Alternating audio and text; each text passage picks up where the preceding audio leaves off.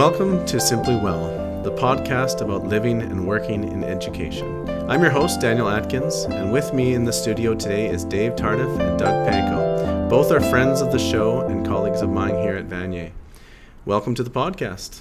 Hey, how you doing? Hello.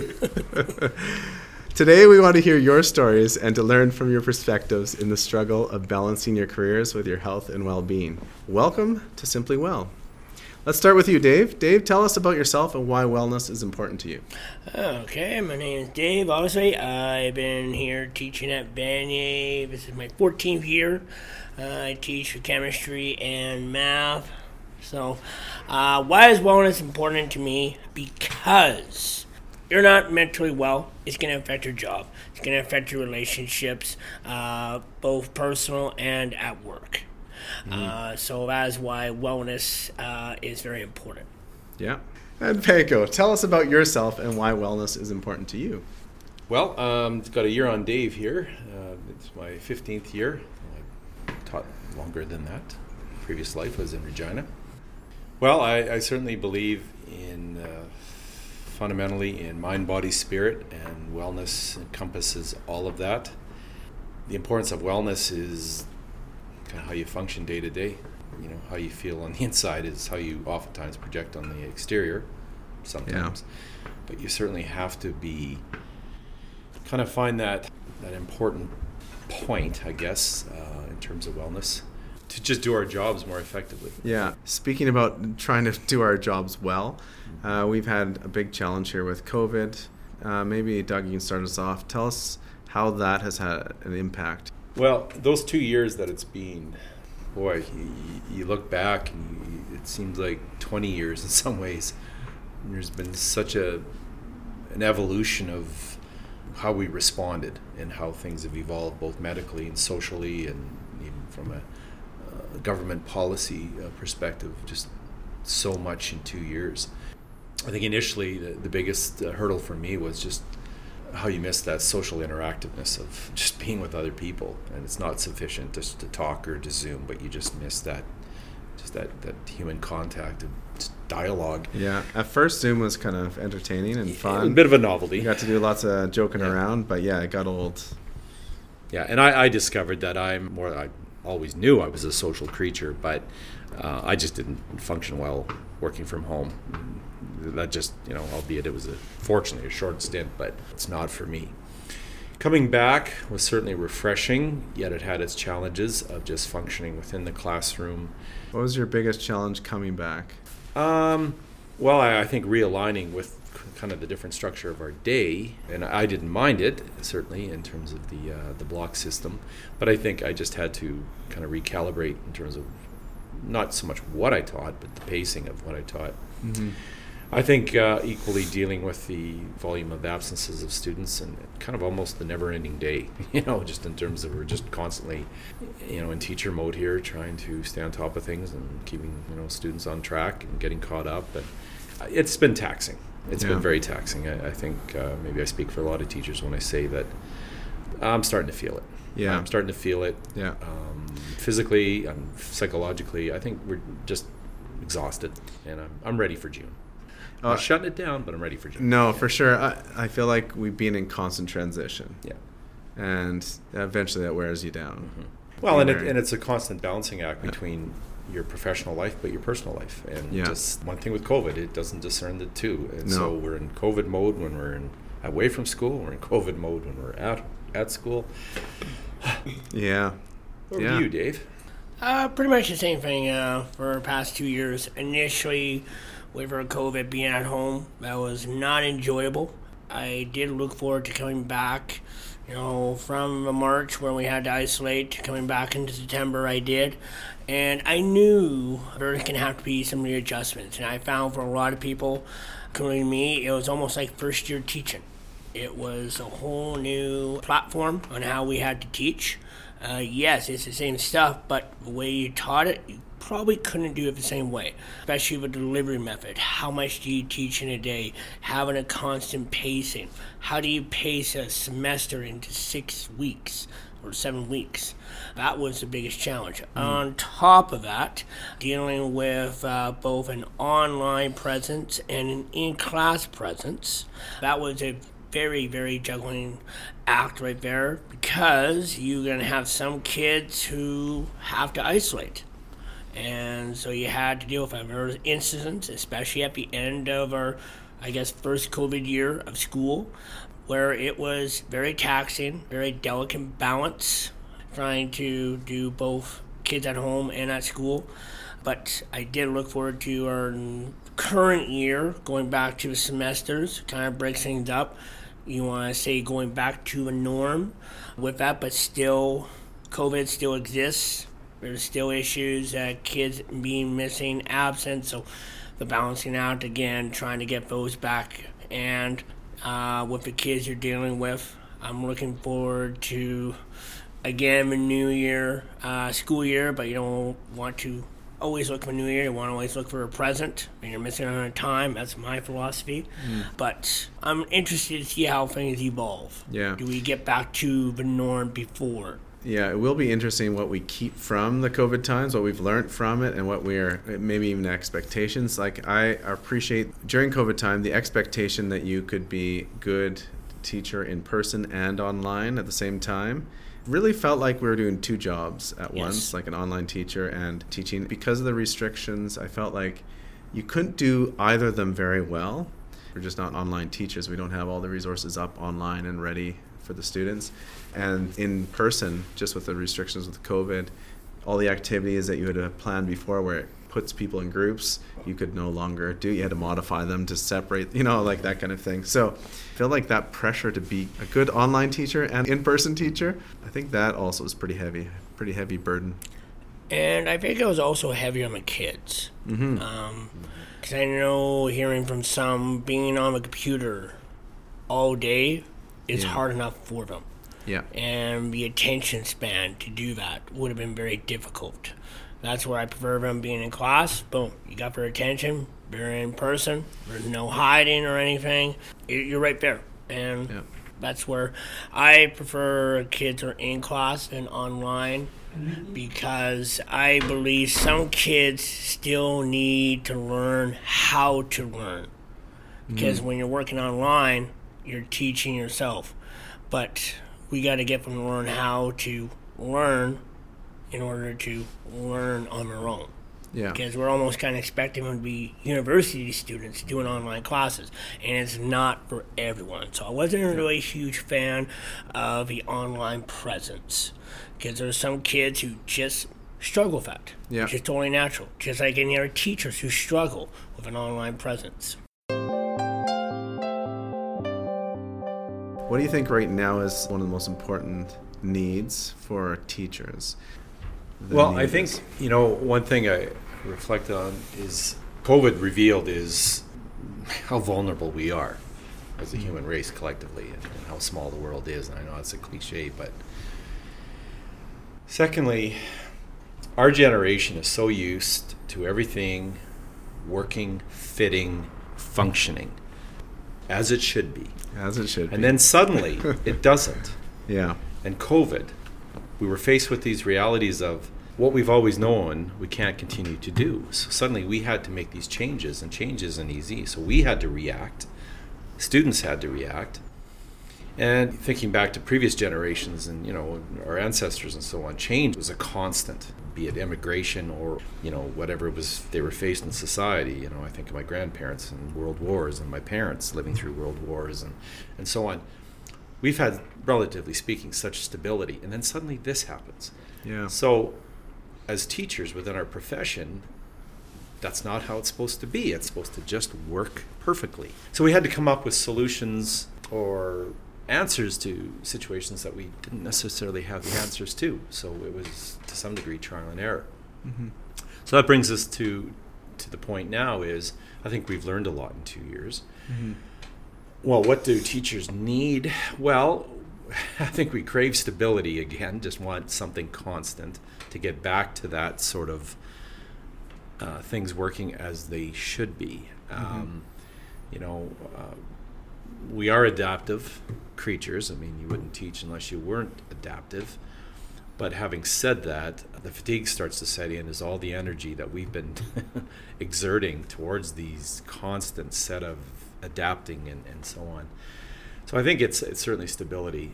Is that kind of what you're looking for too? Like you're hoping for a more stable setup or maybe structure for us to enter into coming in the future here? Or is there something also that, okay, the system needs stability, but do you need something different? Or is it also stability? Well, I think what I've realized over these 2 years is certainly how supportive our environment is. I mean, be it administration or coming together as colleagues and parents understanding and so on. Doesn't mean there haven't been some hiccups along the way, but I think both students and teachers have shown this adaptability. Just back to my original comment is looking forward to next fall when we can just hopefully in a nice structured environment.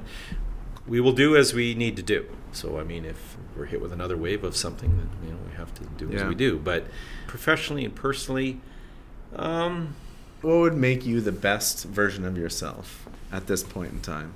And Tardif, I'm going to ask you that next. So it's grinding. It's grinding. Yeah.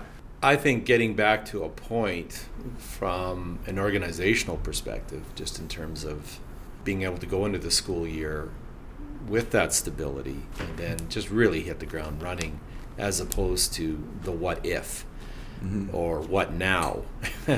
So there was such inconsistencies over the last 2 years that it was difficult to really be at the top of your game because you're constantly in adaptive mode.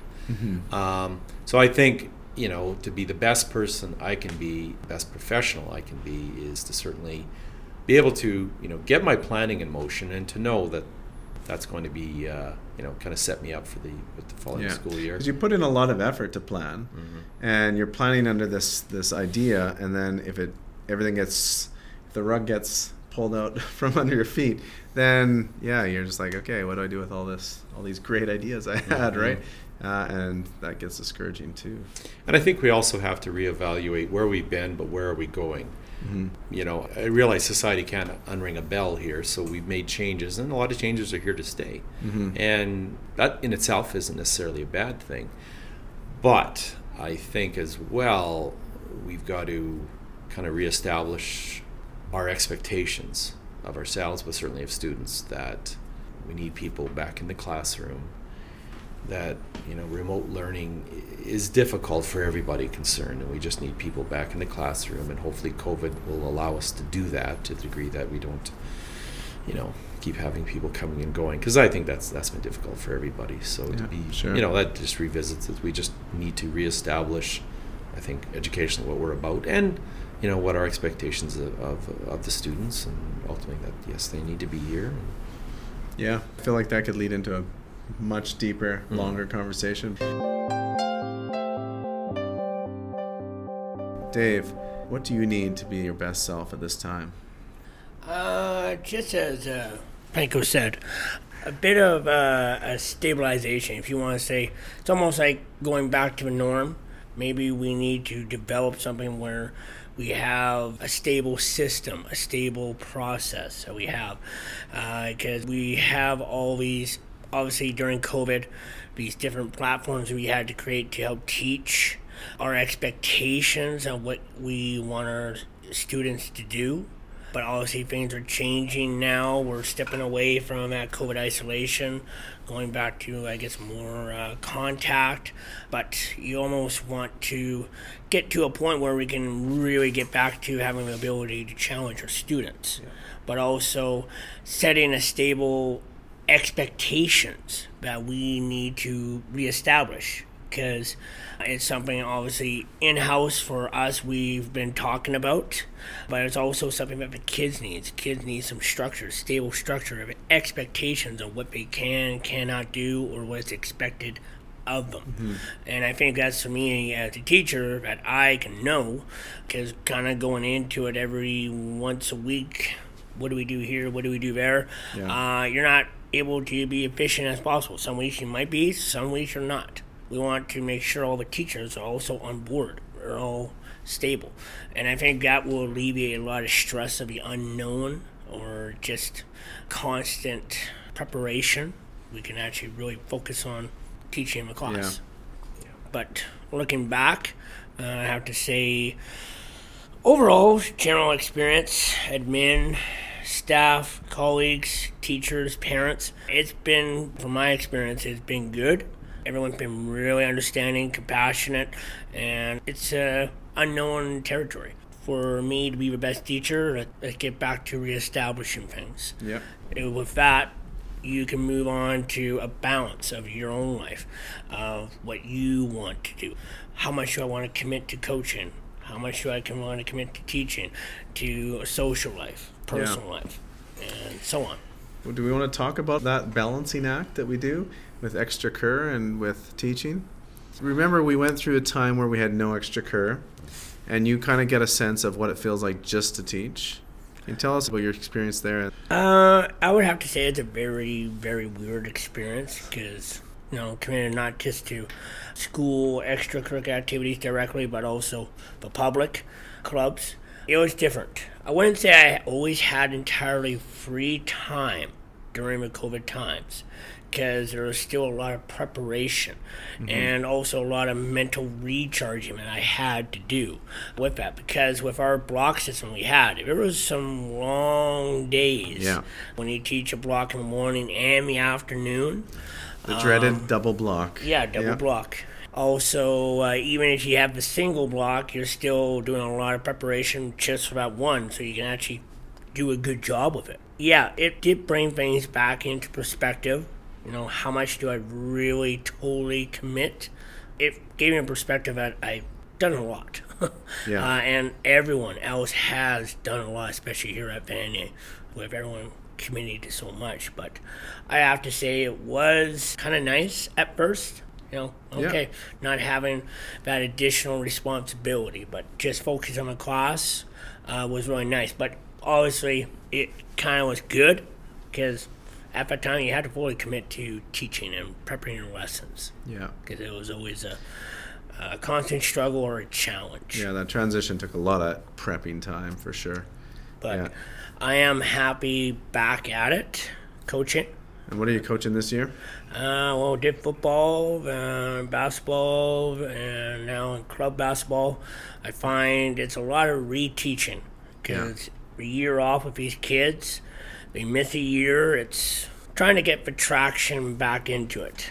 And it's going to be a lot of growth and development with kids in all sports. Yeah. And trying to get kids back into it, that's also another challenge. Not just relearning the sport, but the ones who were all of a sudden not doing it, they kind of dropped off, and trying to pull them back in. There's definitely the temptation to be inactive for those 2 years. Yes, exactly. And to get back to being active is not so easy for everyone. So for sure. Doug, tell us about your extracurricular experience, especially the going from no extracurricular back to extracurricular, and maybe also highlight why you think, I'm just assuming this, but why you think extracurricular is actually important.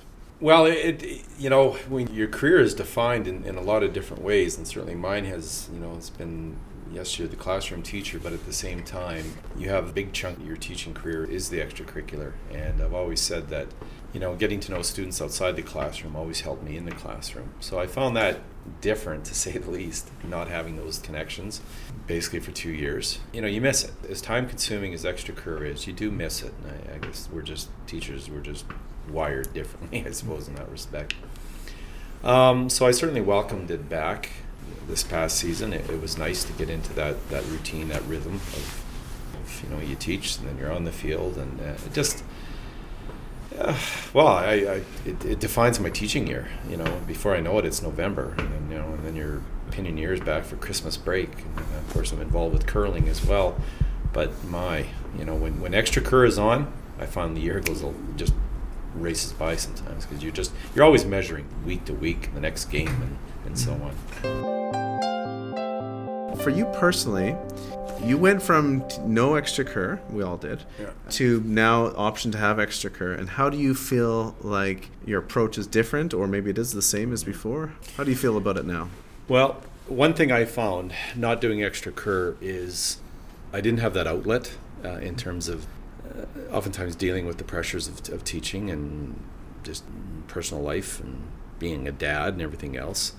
Not necessarily that it's overwhelming, but it's just nice to be able to be on the field or a sheet of ice, and for that period of time, I'm not thinking about my teaching, my family. I'm just focused on that moment in terms of what I'm coaching. And I think, for me anyway, extracurricular is, you talk about, the whole mindfulness part of things. I think it's healthy in the sense that you do take that mental break from all the rigors of everything else.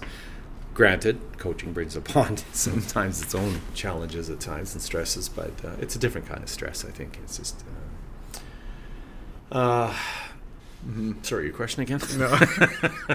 You've answered my question quite nicely. So, if I may, just one last thing is, I have always found that coaching allowed me to be a better teacher and a better parent, in the sense that it was that outlet, and then you just sort of come home and you're just much more relaxed, I suppose. And I think, I think that is important. There's another aspect to our teaching career, that it's not just purely academic. Yeah, so I would say, speaking as a student, when thinking back myself when I went to high school, the things I remember the most, or have the most cherished memories about, are extracurricular things. And that's not to say that I don't appreciate all the other classes and learning how to learn and being academic, but yeah, my highlights were always like It's the playing time you soccer. spend with your peers. Yeah, and you're building relationships that are unique. You're able to be yourself more than maybe in the classroom, and I think it's a very important part of learning. And it's a different dynamic too, as part of our day-to-day teaching, because you're relating to your colleagues and to other friends in that sport, and it's different for you on that given time. So I'm really hoping that we can manage to bring it back in a healthy way, but still respect the need for all of us to have a balanced life around extracurricular. And you really realize how much you miss the extracurricular, and I know, selfishly for myself, with the girls not being able to defend the soccer provincial championship, and I know that, for my daughter it was a tough transition in the fall to come back, and soccer wasn't happening, and changes were afloat, and block systems were in place. Yeah. It was tough. Yeah. It was a tough transition for her, but I know for all her classmates. But you do realize the importance of extracurricular. Yeah. And when it's not available, you feel it. Yeah, you and really do. And having a season for each one of them is nice, because there's a part of the year where you don't have it, and so you're kind of anticipating the next year. And for us, like you said, with soccer, we were like, okay, this is, we did really well the year before. We won provincials, and then our team was that much older. We lost a couple in grade 12, but other than that, we had the same. That was not easy, and that's the same with a lot of the other sports too. The same sort of thing happened. And you can't get that back. You can't get it back, no. It's gone. I think a lot of kids realize how you take for granted all the activities you can do, and I really did sympathize the grade 12s who, when COVID started, they kind of lost all the things that, winding down the end of the year, the memorable things, like he said, and especially even for the following the COVID year, block years, where I felt bad for the kids. All they did was just come to school and leave. Yeah. There was nothing, there was no connection, it was just not lively. And I don't think that's a really good experience for those kids. You almost feel like they were robbed of it.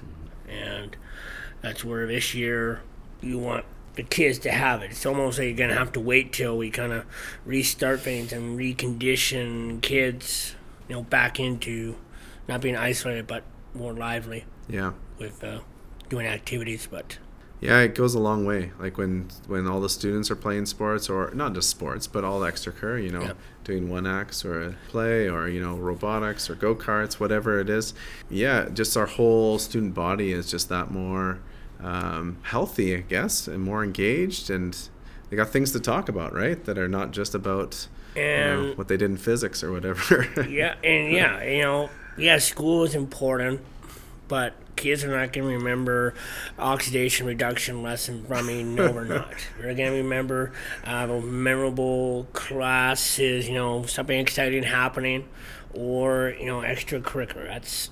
That's where, let's just say, the real growth really comes out. Yeah. Because in the classroom, we're set boundaries, parameters, but when you do extracurricular, those boundaries are really pushed aside, more chance of growth. Yeah. But they will remember the first 4 prime ministers of Canada, I'm sure. Well, as long as you yell it at them, I think that's the important thing. Oh, man. Okay, one last question. How do you celebrate your accomplishments, success? How do you celebrate? I know, Dave, you've got a birthday coming up here. How do you celebrate your birthday? I would say that's an accomplishment, whether it be mild or not. And every year around the sun. Yeah. When you get to my age, it kind of gets a little old. But it's not that I'm just very down on it, but, birthdays are birthdays, Yeah. And for me, it's just, okay, that's good. But I'm not totally excited about it. My 40th, I was last year. Yeah. But I guess until I reach my 50th, I probably won't be like, oh my, it's my birthday. It's my 50th. And not too many people are super over the moon about turning 41. But you know what? It's when it comes to me, it's birthdays for myself. I don't need much. I'm not going to be, okay, let's go party out of town. No, it's like all I need is a good supper, a good cake, and that's all. Nice. Well, I wish how I celebrate. I hope you have all those things. We can make that happen. How about you, Doug? What do you do to celebrate your accomplishments, your success? Daniel, I celebrate birth week, okay? Nice. All week, eh? That keeps it open so there's no disappointment. So if someone forgets your birthday, don't worry. It's my day. It's your day, but it's also the rest of the week too, eh? Much to what Dave has said, I guess birthdays come and they go. And, I certainly enjoy when people acknowledge it, and family and friends, and it's kind of nice in that manner. And I'm maybe to some people quite surprisingly as brash and loud as I am. I'm actually quite a private person, and I don't like to draw a lot of attention to me and successes. Mm-hmm. I think I've had some wonderful successes in life, and first my kids. As you get older, it's more about others, I find. It's just about the kids and about other people. It's, accomplishments, I'm proud of my education. I'm proud of the opportunities I've been afforded in my touring and where I've been able to go travel-wise. But yet people often say, why don't you post things? Why don't you use your Facebook and say where you're going? And I don't know, I was talking to the kids about it today. I said that we were talking about social media in class, and I just said, it's just not me. I said, it's just not me. I'm proud to talk about things, but I just don't know. I just fly under the radar. I really do.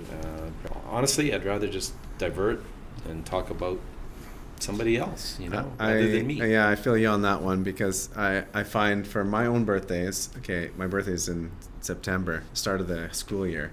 It's not the time to really be celebrating birthdays. It's kind of like an anti-birthday almost, just the timing of it. But I'm actually okay if people forget my birthday. But I like to bring the hype for other birthdays or other successes, and I think that's kind of what you're saying there. Is absolutely with you. You'll be loud and brass when it comes to when it comes to other people's birthdays. Canadian and other history. Yeah, exactly. But politics. And I too. I like to bring that hype, bring the celebration, go over the top, maybe embarrass people a little bit. It's pretty fun. But I feel it's a lot more fun to honor other people than to seek that for yourself. Maybe I turn into shy guy when it's my own birthday. I think to just add to it, when we're kids, let's be honest, we think of ourselves. What presents are we going to get? Yeah. How much money we're going to get. But as we get older, just like how you like to direct to other people, Doug, and you, Daniel, you like to make it extravagant, have some fun. I think it becomes more of just being around with people. That's all. Yeah. that's what. And as you get Just older, another excuse to be with people. Yeah, and as you get you older, don't care it's- what you get. It's critical. Just Yeah. and that's what COVID taught us, is just that not being around Yeah. people. Yeah, that human connection is, it's important on so many Absolutely. levels. I want to thank you both for You're being welcome. my guests today and sharing with us.